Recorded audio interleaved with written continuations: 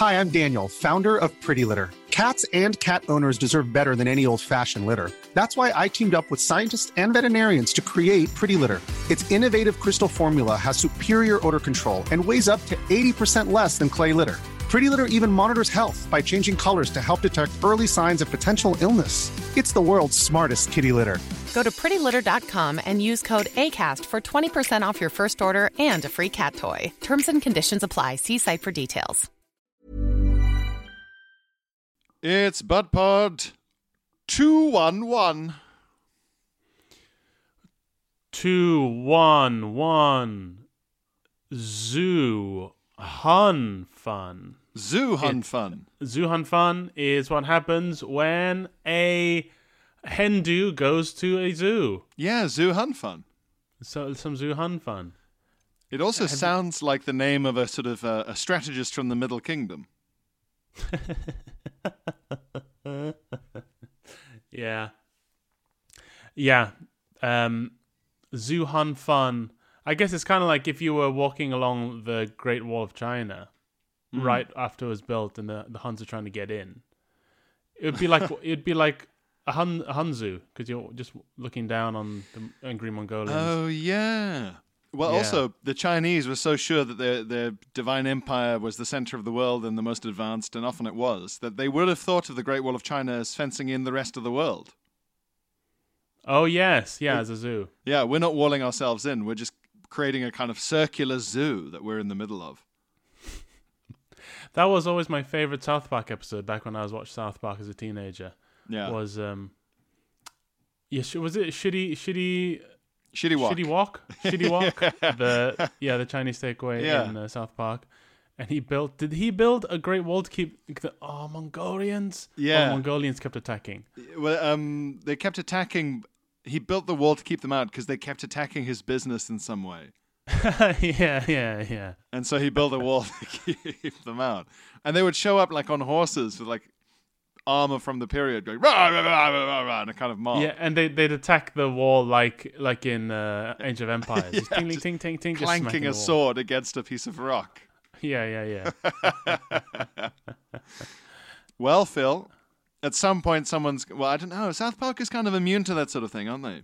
I was going to say, at some point you'll have to defend that episode on some kind of discussion point podcast or radio show. But maybe not. I think South Park has sort of dodged the censorious times we've been through. The key is to be so horrific and so powerful that people just can't. It's like attacking a mountain. You just can't win. But apparently, Book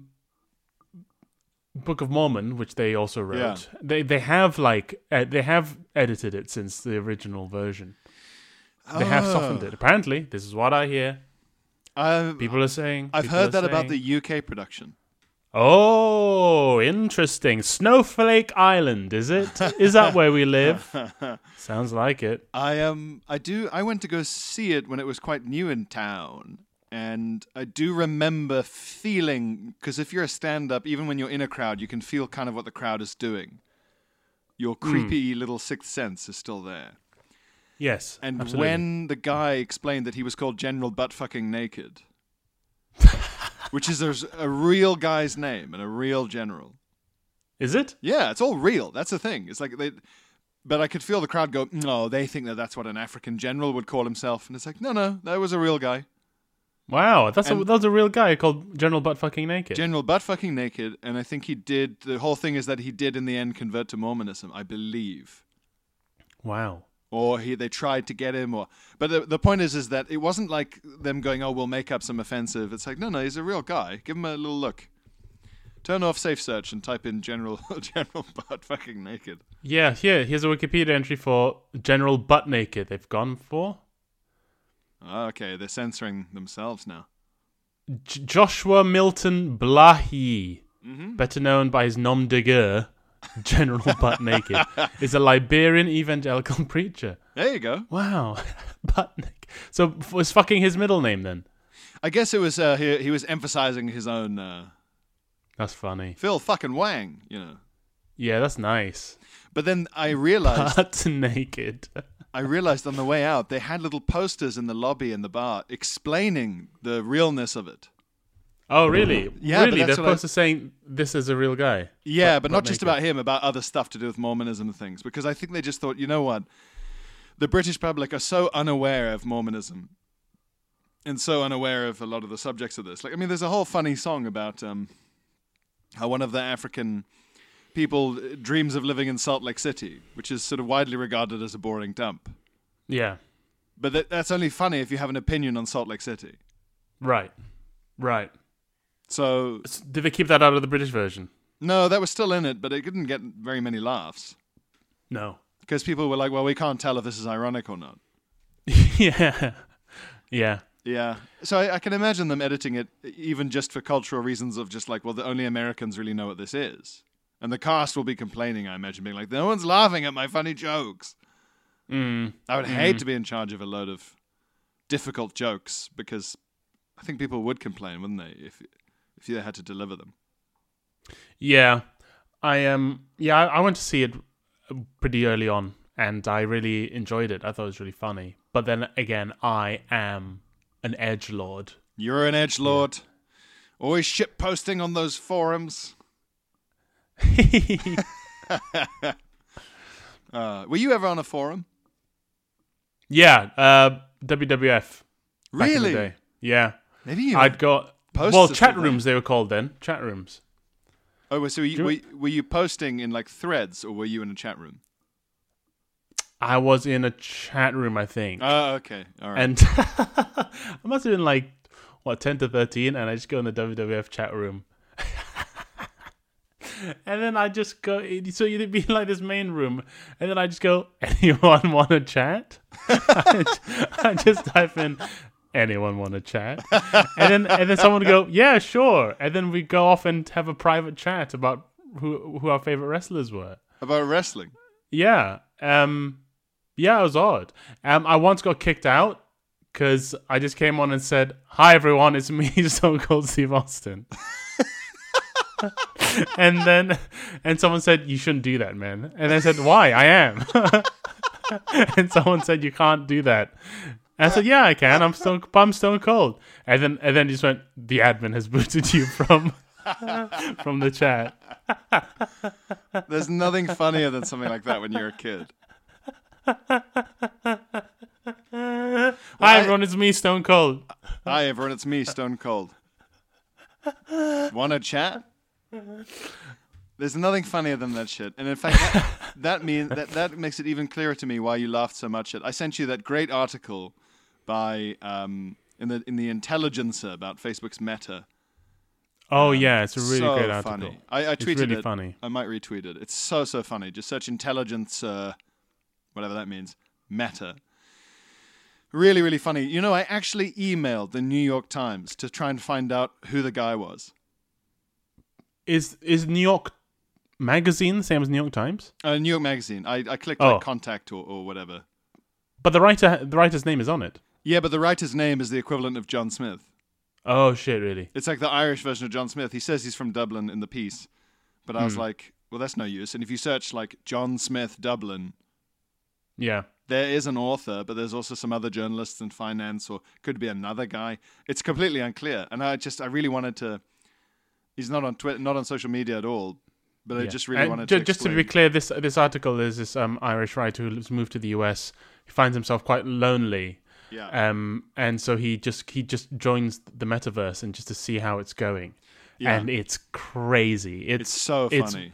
It's very funny. The kind of characters that are actually on there and actually use it regularly. Well, there's some tragedy in it, but a lot of the time they're just oddballs or a bit pathetic. Yeah, he's answering the question, who's on there now?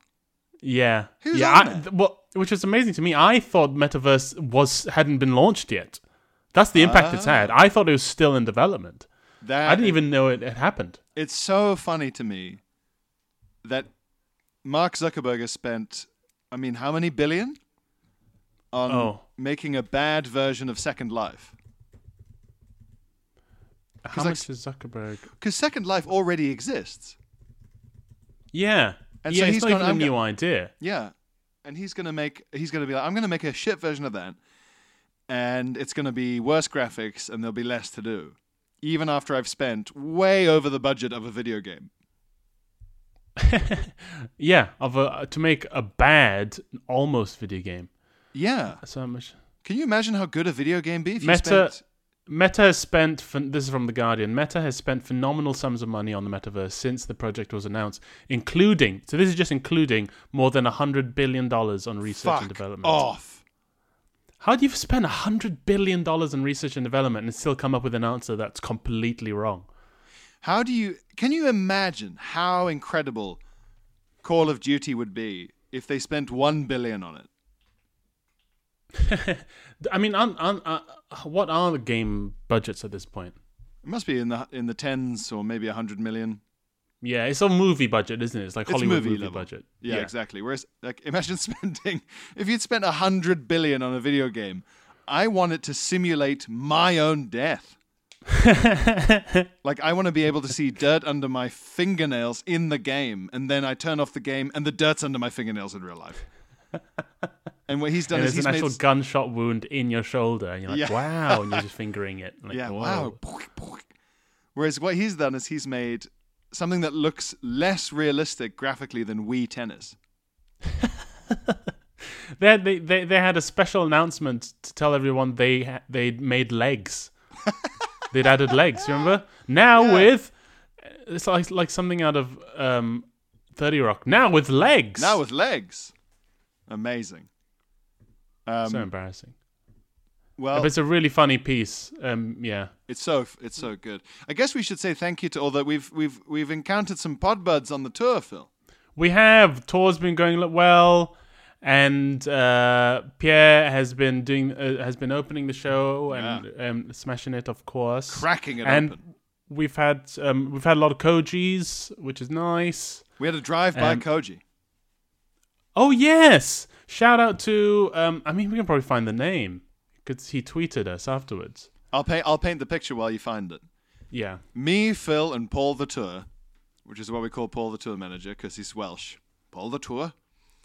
Me, Phil, and Paul the Tour are walking down one of York's medieval streets. And as we're walking on a Sunday, I think, a slow day, maybe a Saturday, traffic's moving past us, and suddenly... What's Saturday? It's Saturday. A voice yells out from a white van. And it's not about my tits or Phil's. It's a lovely man with a fantastic beard who is like, the traffic has kind of stopped, but only for a bit. Like, it was a real... Yes. And he just really rapidly explained, I'm a pod bud and I listen to Pod Bud and I think it's great, Koji, have a selfie. It was very good information. Pod Bud Jono. Jono. Shout out to Jono. Shout out to Jono, who shouted out at us from a white van. Yeah. And you're saying straight after, we said to each other straight after that that was not the interaction we had first expected when a man in a white van shouted at us on the street. we all turned and went, oh, what is it? Like, or like, did someone drop something in the road, or is there like a parking? Like, what's going on? It felt like an emergency. And then he managed to take the selfie quickly through the window. It was fucking great. It was a drive-by Koji. The selfie is on the Bud. I think the Bud Pod account retweeted it. It's a very cute photo. Look, Phil, if you and I were rappers and Jono had a grudge against us, we'd be dead. That's how good of a drive-by it was. It was that good. Yeah, so we've been meeting plenty of pod buds on the road. Road buds. Road buds. Like rosebuds. It's been a grand old tour. And we're still going. Yep. This week, and Machynlleth in Wales on Friday, Leicester on Saturday, Sheffield on Sunday. There might be some tickets left. This is definitely the tickets left for Sheffield. It's a big room. I know that room from Frank Skinner. Big old boy. It's a big old boy. Exciting though. Sheffield's a very nice town. It's great. It's a real cool city, Sheffield. Every time I go to Sheffield, I'm like, this is a cool city. This is cool. This is cool. Why do more people talk about this place? It's the Bristol of the North. That's what I say. It's the Bristol of the North.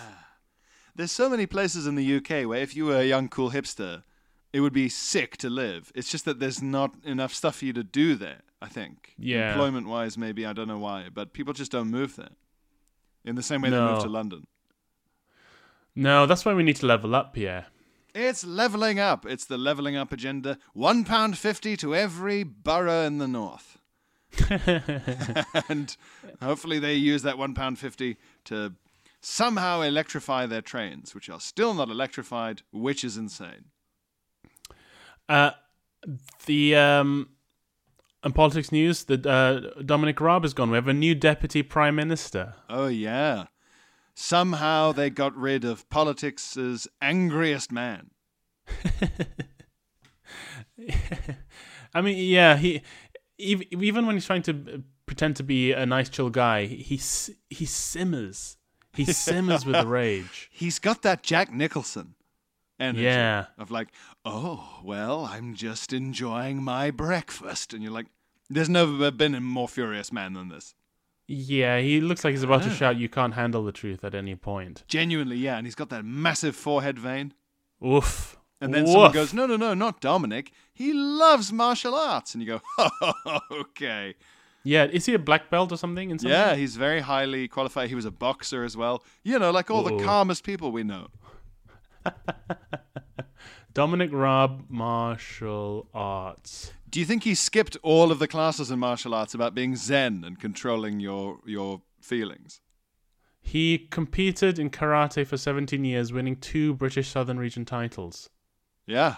Gosh. Karate black belt. Oof. But I did a little bit of karate, and there is an element of control your rage and meditate and stuff. And I think he must have just skipped those. Well, I think martial arts is very much like the police. Some people join it to add peace to the world, and some people join it just for an excuse to enact violence. And I think maybe Dominic Raab might fall into the second category. I think so. He reminds me of the son of my karate teacher at school when I was a little kid. Well, I was like 11 or 12. And his son was like 15 or 16 and competed, right? And was like in all the contests and da-da-da. And he had the most terrifying sort of dead eyes. Like I found him, the kid, the son. Oh, yeah. I found him really frightening. And the teacher was quite sort of animated in that kind of like that he had that kind of simmering anger that like a kind of bad policeman would have. Like it's under control, but he's like, okay, kids? You know, that's like yeah. I'm sick of talking to these fat dorks. And his son was like, I remember they told us a story of how the son won a bout on points. He won some big prize on points because he managed to hold it together and block the other guy scoring points, even though he had 2 or 3 broken ribs. Oof. From a kick. Aish. And he managed to style it out with broken ribs until the timer ran out, and then he won on points because he'd done enough good stuff before. Wow. But this kid's like 15. Yeah, some kids are nuts. And you're just like, what the fuck? We all were like, Jesus Christ, I'm 11, you know. It's very weird, those kids who was into our teenage years were already very committed to something, or like, or acted as if they already found their calling, or like behaved as an adult. The gymnasts. Or like the grown-up ones. Have I told this story before about the kid Andrew at my in my boarding school in Brunei? He was very proper. He dressed like a Mormon, and he was very proper. And he'd make a point in he'd look like an adult, even though he was the same age as everyone else. He felt sort of bigger and taller. He's Australian, but like quite posh Australian. And he'd say very erudite things. And I remember one history class. They were talking about censorship or state censorship, and then he put his hand up and he said, "Well, it's a lot like in Japan. You know, they leave out in the Japan textbooks they leave out stories of the Second World War because the modern population can't really be trusted to handle facing that kind of legacy." And he made this very like erudite and like long point. Yeah. And at the end, one of the other students just stood up and started applauding. Like, that's the funniest burn you could do. But then on one, he's so proper, this guy Andrew. We did our Duke of Edinburgh. We did our Duke of Edinburgh like practice trip, and we had to like go run and walk along a beach, and then we had to camp overnight. And my friend Nick was in the tent with with Andrew, and the next morning when Nick came to, the rest of us sort of panicked and afraid, and he said, almost out of breath, he said, "Andrew sleeps with his arms crossed." And we were like, "What?" "He sleeps with his arms crossed. He lies down flat on his back and he crosses his arms and he goes to sleep." This guy is so proper. He would just lie down and cross his arms like he was listening to you make a point, and he just fall asleep with his arms crossed. Just the full Dracula. I love that. Man. There's a level of funniness that I think is you're blessed with when you're 14 for a year, and then it goes away. Yeah, like boys at like 14, 15 are so funny. They're really funny, and they're really good at undermining things. Yeah, but then you think they'd get funnier, but most of the time they don't. They become kind of adults. It fades. Ivan, who was the funniest kid really in our year, I think. Well, he was really funny, really sarky. In my year in doing GCSEs, and I met him again recently in Melbourne, and he still has that sort of sharpness to him, but he's just a grown up now with a wife and kid, and yeah, it's weird. I don't think boys are ever as funny as they are at 14, 15, 16. Before the world weighs them down. Yeah, I don't know what it is. Maybe they've been around long enough that they kind of get how things are going, but also there's so many new experiences that they're still sort of excited by things, and they're observant of things, and they make funny observations on things because they're sort of fresh. Maybe it's the last time that you can be sort of chaotic. Because you are still a child. It's right before you turn 16. Yeah, and so you're not sort of trying to get into university or... Yeah, you haven't been given the transformative potion of sixth form to be like, okay, the shit stops now, it's time to think about when you're in your 20s. Maybe that's it. And you're still sort of chaotic and weird. But you're smart enough to do a very funny thing like standing up and applauding after someone's made a long point. It's so funny. Like you're in a film about the UN. That's great. It really is funny.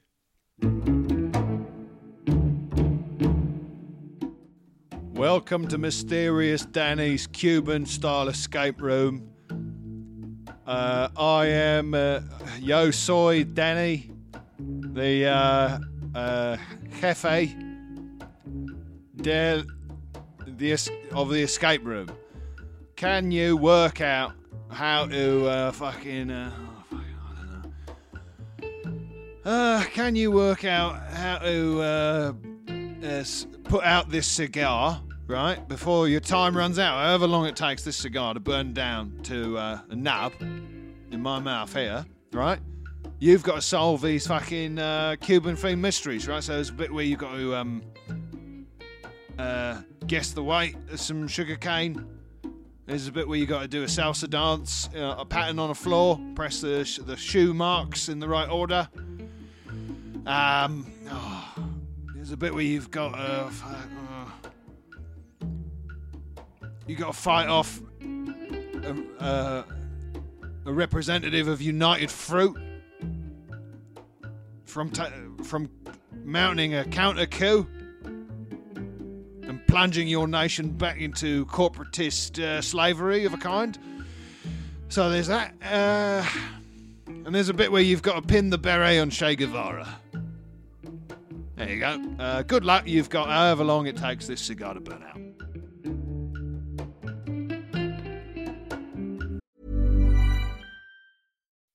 When you make decisions for your company, you look for the no-brainers. If you have a lot of mailing to do, Stamps.com is the ultimate no-brainer. Use the Stamps.com mobile app to mail everything you need to keep your business running with up to 89% off USPS and UPS. Make the same no-brainer decision as over 1 million other businesses with Stamps.com. Use code PROGRAM for a special offer. That's Stamps.com, code PROGRAM. But in other British political news, and in a sort of another sense of Groundhog Day politically, a Labour MP has said something anti-Semitic once again, and been suspended once again. This time it's Diane Abbott. I mean, although talk about saying the quiet part out loud. A very short turnaround for an apology. Oh, incredibly quick. The suspension was announced after the no letter came out. Yeah. Well, it was very slapstick almost. So what happened, for those of you who have lives, unlike us, Diane Abbott wrote... what a weird way to self-own. I mean... She sent a letter into The Observer in response to a piece by the writer Tomiwa Oalade, in which he says that Jewish people, travelers, and the Irish have also been victims of racism in Britain. He was analyzing a statistical report that said that these three groups actually report slightly more of assaults, which includes verbal assaults, than some groups where you would expect it more, like Afro-Caribbean or African, one of the two. Yeah. One was higher, one was lower. And Diane Abbott wrote a letter in as a response to the Observer saying, well, no, what Jewish people and Irish people and travelers have been subject to is prejudice, not racism. And although the two are often confused for each other, they're not actually the same. Yeah. And then she goes on to say, examples, she says Jewish people were not transported across the Atlantic as slaves, and Jewish people were not made to sit at the back of the bus. In Jim Crow America. Jim Crow America, and were allowed to vote in apartheid South Africa. Yeah. And Tomiwa Oalade then points out that it's quite telling that in order to make a point, she's taken examples from outside of Britain, which is exactly his point, that we don't talk about racism in Britain as its own thing. We always have to, especially the far left has to go to... not just outside of Britain, but one example there was from the 1870s and one was from, at the latest, the 1980s. So she's not even talking about now. Right, yeah. So she's talking about foreign and between 40 and 150 years ago. It is also so meaningless to say that racism doesn't exist for this group because racism happened to another group. It's the equivalent of saying, oh, racism against black people doesn't exist because the Holocaust wasn't about black people. It's you're just gonna pick an occasion of racism and say anyone who wasn't involved in this occasion of racism doesn't face racism. It felt like what she was trying to point out in the first paragraph before it really went off the rails, because when it went off the rails was she compared the prejudice that Jewish people face to the prejudice that gingers face. And you go, okay, that's just, to put it mildly, rude. Let's just call it rude. But in the first bit, it felt like she was making some sort of pedantic point about how it's only racism if your skin is definitely a different color. Yeah. But the trouble is that the Nazis did treat the Jews as a race. If you were Jewish in Nazi Germany and said, no, not me, fellas, I'm an atheist. Yeah, they weren't delighted to hear that. They wouldn't be like, oh, all right. Oh, okay, that's fine. Goes this way. Would you like a Christopher Hitchens novel? I said, he's written some good articles you can enjoy and say, anyone else want to be an atheist? You know, they had racial charts, they had lineage obsessions, they were obsessed with the purity of blood. To an extent, it ignores the fact that race is a construct and that loads of Spanish people who are European whites are actually darker than some Hispanics in America because race depends on the country you're in. And it's Barack Obama is not black in South Africa. He's mixed race. Yeah. I'm in Malaysia. I'm white. Yeah, and I'm Asian here. You're Asian here, and in Malaysia, you're a big old honky. Always handing out cheese and not dancing. Yeah, she wrote a very, very dumb letter and a very, very dumb apology because the apology said, no, I'm very sorry. This was Her exact phrasing was, "The errors arose in an early draft." Yeah, so she tried to say that this letter that was she sent in herself, that was published in the Observer, was an accidentally sent first draft. Yeah. And before she was able to edit out, I don't know, her opinions. Is that what she wanted to edit out in the second draft? What she actually thought? In my first draft of my, as stand-ups, Phil, you and I will go through many, many, many versions of different routines before the show is ready. And what I find in the first draft of my stand-up is that it's the opposite of everything I think. It's definitely the opposite. My whole routine where I talk about how I hate baked beans, that was originally a routine about how I love baked beans. And it was just needed, that particular kink needed working out. Also, the phrasing of "the errors arose" is so Do you think like chicken shit. It's so... She didn't write down these errors. They just kind of bubbled up to the surface. She's being investigated now. And do you think the errors will have arose legitimately, or maybe this is be a clever thing to do? Do you think a staffer's going to get it in the neck? Like, a staffer? Yeah, as in like someone else writes my letters. I dictate them over the phone, Well, no, she's already taken the hit. So I don't think I think the ship for passing the buck has sailed. Well, how's she taken the hit? She says they arose. She didn't say she wrote it. Oh, sorry, but I mean she's been suspended now. Yeah, suspended pending an investigation. Yeah. Well, maybe the investigation finds out that they let forgetful Larry draft the letter. And the second he sent it, forgetful Larry went, "Oh, the Holocaust! Oh no, I forgot! Shit, that's not like Gingers at all." I think if Dan Abbott didn't have so much priors in this particular field, then people might be more willing to believe a story like that. Yeah, but I think what the most astonishing thing about the story is just how inevitable it has felt this whole time. Oh, you think it was like... They just can't help themselves. The Labour left cannot help themselves. They can't do it. Yeah, the letter didn't need to be written. Absolutely not. It was so voluntary. She's free to think that the Holocaust was the same as being a ginger at school, but she really shouldn't write a letter. I mean, is she what she's saying, like... I don't know. What is she saying at best? At best, she's saying the Holocaust wasn't because they were visibly a different color. But in some cases, that was one of the things they used as a guide. And it didn't matter because that's how they treated them as a race anyway. Like, it's such a thin, pedantic, puritanical argument that basically it turns racism into colorism. Exactly, yeah. And racism is much more than colorism. Yes, because there are racial differences between people who otherwise look the same or have a similar skin tone. Yeah, I mean Rwanda, for goodness sake. Mm-hmm. Yeah, well, I'm on Have I Got News For You this week, so that should be interesting. Well, Phil, I don't think you have a thing to worry about, because when have you ever got on Have I Got News For You and made a joke about a pro-Corbyn thing? And Corbyn himself. You attacked the man. You attacked Christ himself, not one of his followers. And it's fair to say that the supporters of JC, well, they weren't happy. Which was worse in terms of people's reaction and trolling and nastiness generally? Was it the hashtag Be Kind Corbyn people, or was it the hashtag Be Kind dog lovers from the Chernobyl?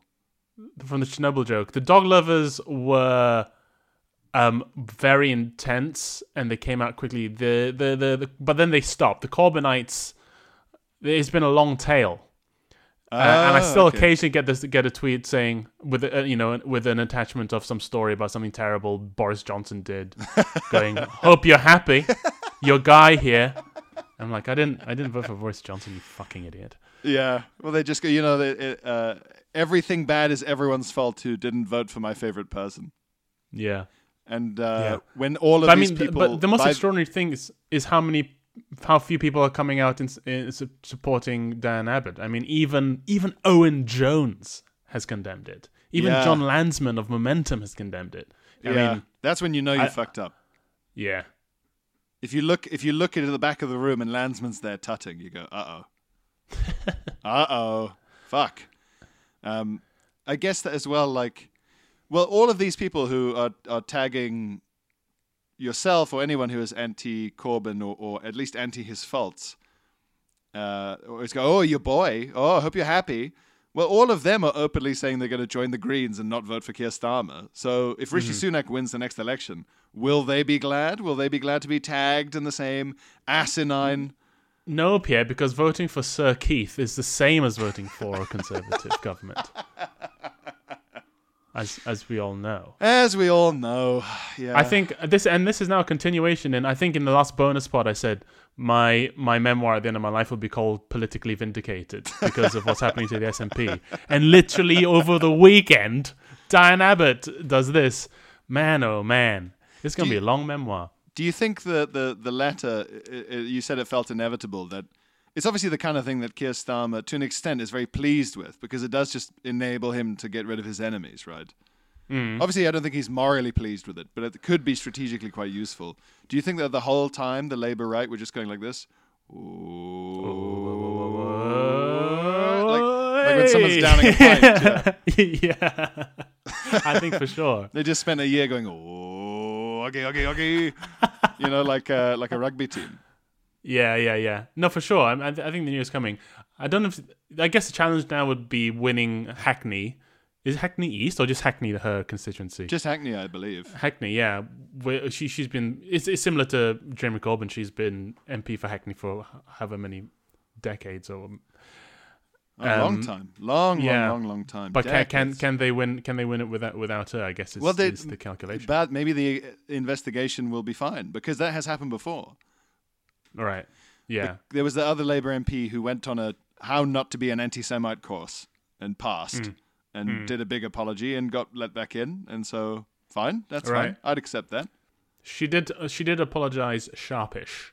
Oh man, I mean to apologize before you're in trouble. That's you go and send. Oh no, and just immediately within 10 hours or whatever it was, just go shit. Oh man. Yeah, because the suspension announcement was hours and hours after the rapid or sort of 9 a.m. public screenshot apology. Yeah, before breakfast. Oh my god. Yeah, for me. Yeah. I investigate. Then okay, like the other MP who did the same, basically a very similar thing. Go on the course. Very sorry. Maybe it's all fine. Maybe it's all fine. Maybe. Phil. You know, and in a way, that would be like a greater victory for Starmer, maybe because it just becomes clear how much more disciplined this Labour Party is and how much more professional it is now, and that we have a course for this, and we're still a team, and it's all working. And chill out. The procedure has been followed. There is a procedure at all. Blah blah blah. Get off fucking Twitter. Get off, stop being so into American social politics. We have our own problems. And using that language here. And we have our own problems. We have our own problems. Pay attention to how race works in the UK. I mean, British racial tension for British people. Speaking of racial tensions, shall we read some correspondence? Yeah, let's do it. Oh boy. Ring letters, keep emails, phone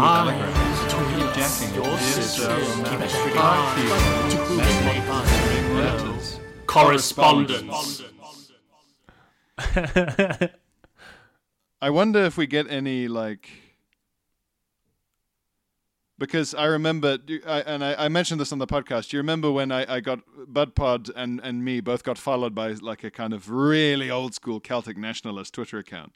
Oh yeah, and it was covered in swirly Celtic imagery and stuff about druids, all of which is ahistorical. Very sane stuff. Yeah, very very sane stuff that is normal. And I was like, oh, okay, this guy's not going to like the whole podcast.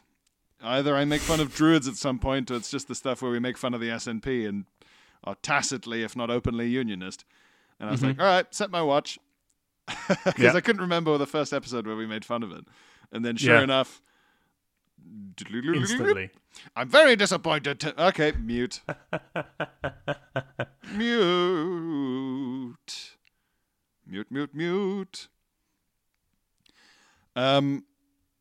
Okay, so this is Patreon, but I think it still counts if we come to it on the main pod.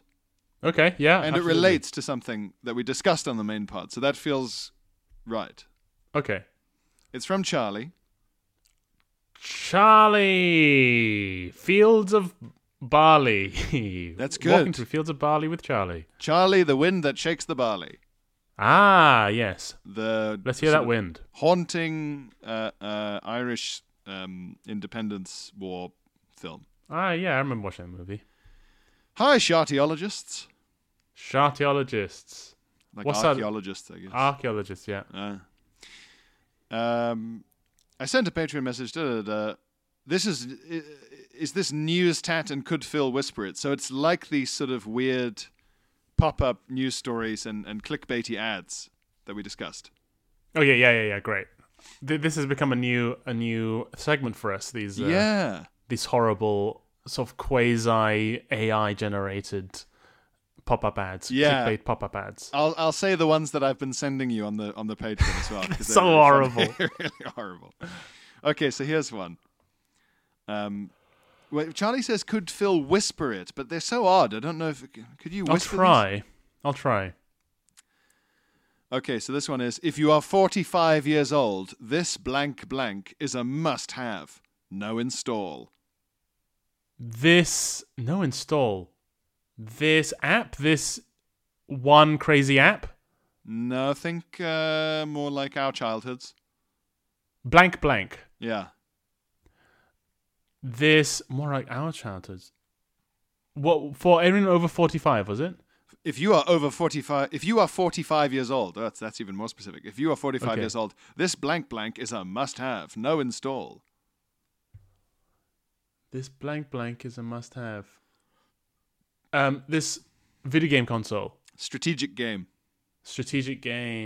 Yeah. And it's got some artwork of like beautiful medieval fictional town and like a ship. And the game in the lower left corner is called Forge of Empires. Oh my god. Ugh. Yuck. Terrible. Yeah, the game clickbait ads are always like, this game will ruin your life. Yeah. And that's meant to be appealing. Don't click this zombie game. Okay. If you have a family and chores and obligations to your wider community, don't download this game. Oh my god. If you've taken on the burden of caring for an elderly relative at home, don't download this game.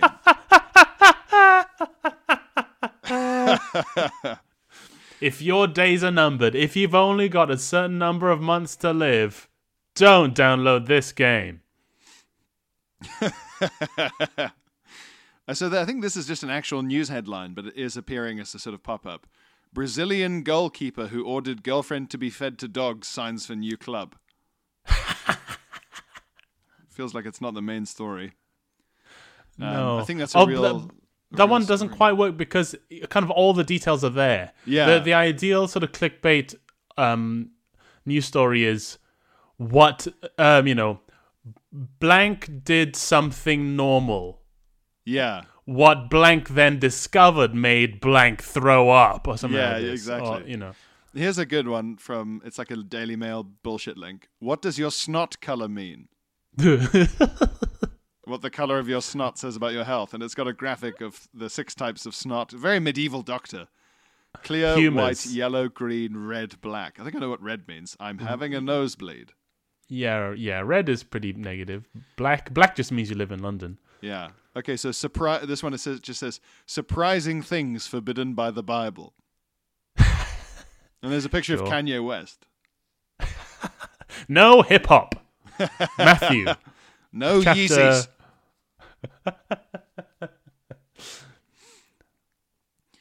Oh yeah, and the other two are basically just actual news stories, really. But I'll go through some of the crazy ones that we found in Nature since the ones feature. you sent me. Yeah, we found some good ones. We found some nice ones. This next message is from Dave. Dave, you knave. Ooh. I like that. Mm-hmm. Dear P. Hair So Smelly and Phil. I've been obsessed with overcooked profanitizing since episode 4, when you span Extinction Rebellion into something beautiful like sex stink bum pee smelly on. And how does Dave describe this technique? What did he call it? Overcooked profanitizing. Yes, that's very good. I like really overcooked nice. profanitizing. Yeah. Profanitizing. or poo fanny tizing. Poo fanny. Yeah. Yeah. So he sent us a sentence about some tat in that style. Oh, okay. I whiz pee shited poo find piss shat bum face boob mumket piss. I was excited. Delighted. To yeah. Oi, you done that? Poo find piss shat. To find this chat. Shat. Yeah, is the word hat? Tat. Tat, of course. Bum face boob mumket piss. From Facebook Marketplace. Yeah, on Facebook Marketplace, yeah. What a time-consuming and pathetic way to talk. Oh, embarrassing. This is our equivalent of Pig Latin. Yeah. Piss Latin. Piss Shatin. Piss Shatin. God, it is a type of brainworms. We speak Piss Shatin. We're pooant.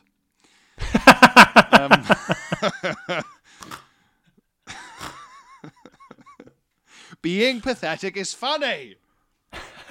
That's what the 15-year-olds know. You said being pathetic is funny? Yeah.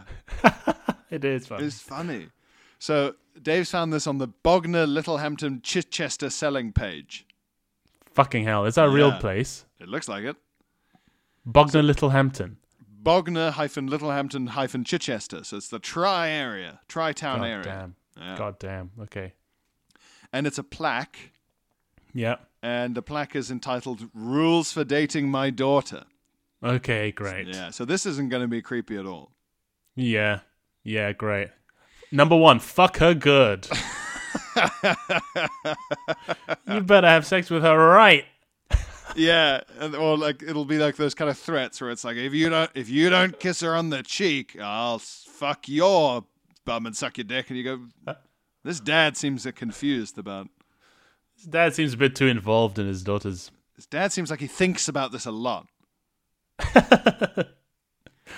Rules for dating my daughter. Rule number 1: I'm everywhere.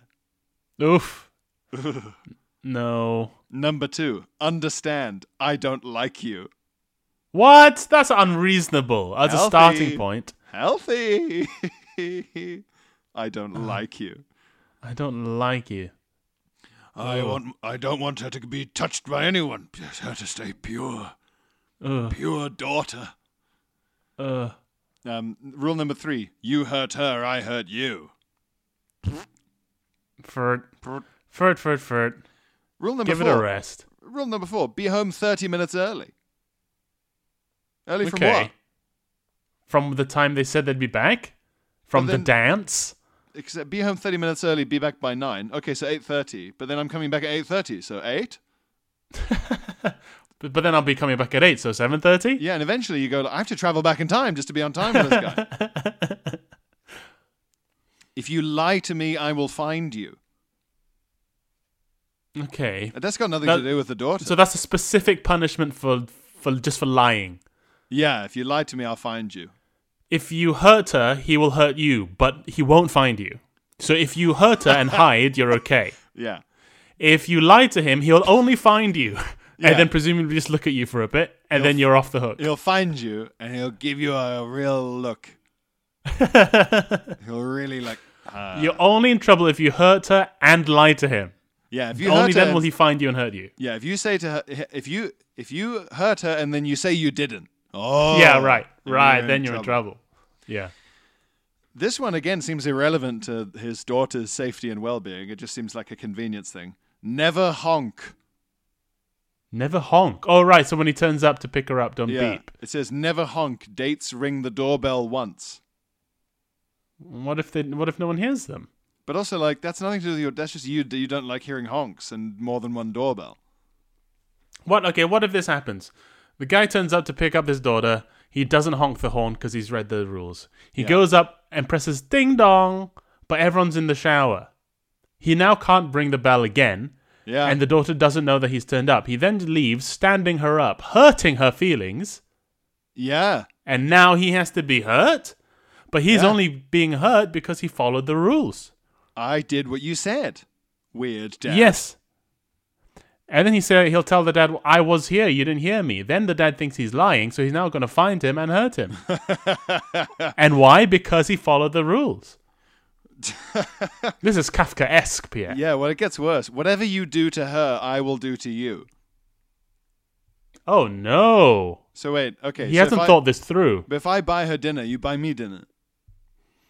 If you kiss my daughter tenderly on the neck, you better know that's coming to you. If you eat my daughter's ass, I'm eating your ass. Never honk. You tell my daughter you love her, then I love you, buddy. You better know I love you. And I'll find you. I'll find you and I'll love you. Rule number 8. This is creepy. She's my princess, not your conquest. Oof. This is horrible. Princess is capitalized as well. Ugh. Not your conquest. This guy just sits in an armchair and just thinks about it. This thinks about his daughter. His little princess daughter. Never honk, he says. Never honk under at my his daughter. breath. Never honk. Not even through the safety of a wall can you honk at my daughter. Rule number 9. Keep your hands off her or I will remove them. Right. As in remove them from his body. It's implied. It's implied. I mean... Okay, but I also can't hurt your daughter's feelings. So when she's like, hold my hand, and I go, no! Then she'll be sad, and then you'll make me sad. Yeah. Yeah. Okay, I'll let you whisper the last one. Okay. Number 10. I'll just be waiting here, blanking my blank. Oh! It's not really a rule, it's just a statement. Stroking my daughter, by the sounds of it. I'll just be here. I'll be waiting drinking my whiskey. You're so close. Think more aggressive and needlessly toxic. I'll just be waiting here, sharpening my knife. Think America. Polishing my gun. Yeah, cleaning my gun. Yeah. Cleaning my gun. Yeah. Ay caramba. Also, like, it's weird to me that this is being sold in, like, sort of small town England. Very odd, very lame, very naff. What gun? What honking? Also, you know, these are always men who are terrible dads. Yeah. They see the children as this sort of quasi-property that they're meant to protect. Yeah, it's rules written by someone who believes in dowries in some way. Well, we've run out of normal time. Yeah. But thanks so much time for listening. Do come on tour. Please come to my tour. I'm on tour in the UK for a couple more months, and then again in the autumn. So check out my website. Please come and see me. 15th of June, Leicester Square Theatre. And to Patreons, we will see you in the exclusive. Where am I? Like Dad's man cave. Dad's house. Yeah, the exclusive house of the dad of who you're dating. Girl you're dating. Yeah. But if you're not a patron, we'll see you next week. Okay. Bye. Bye.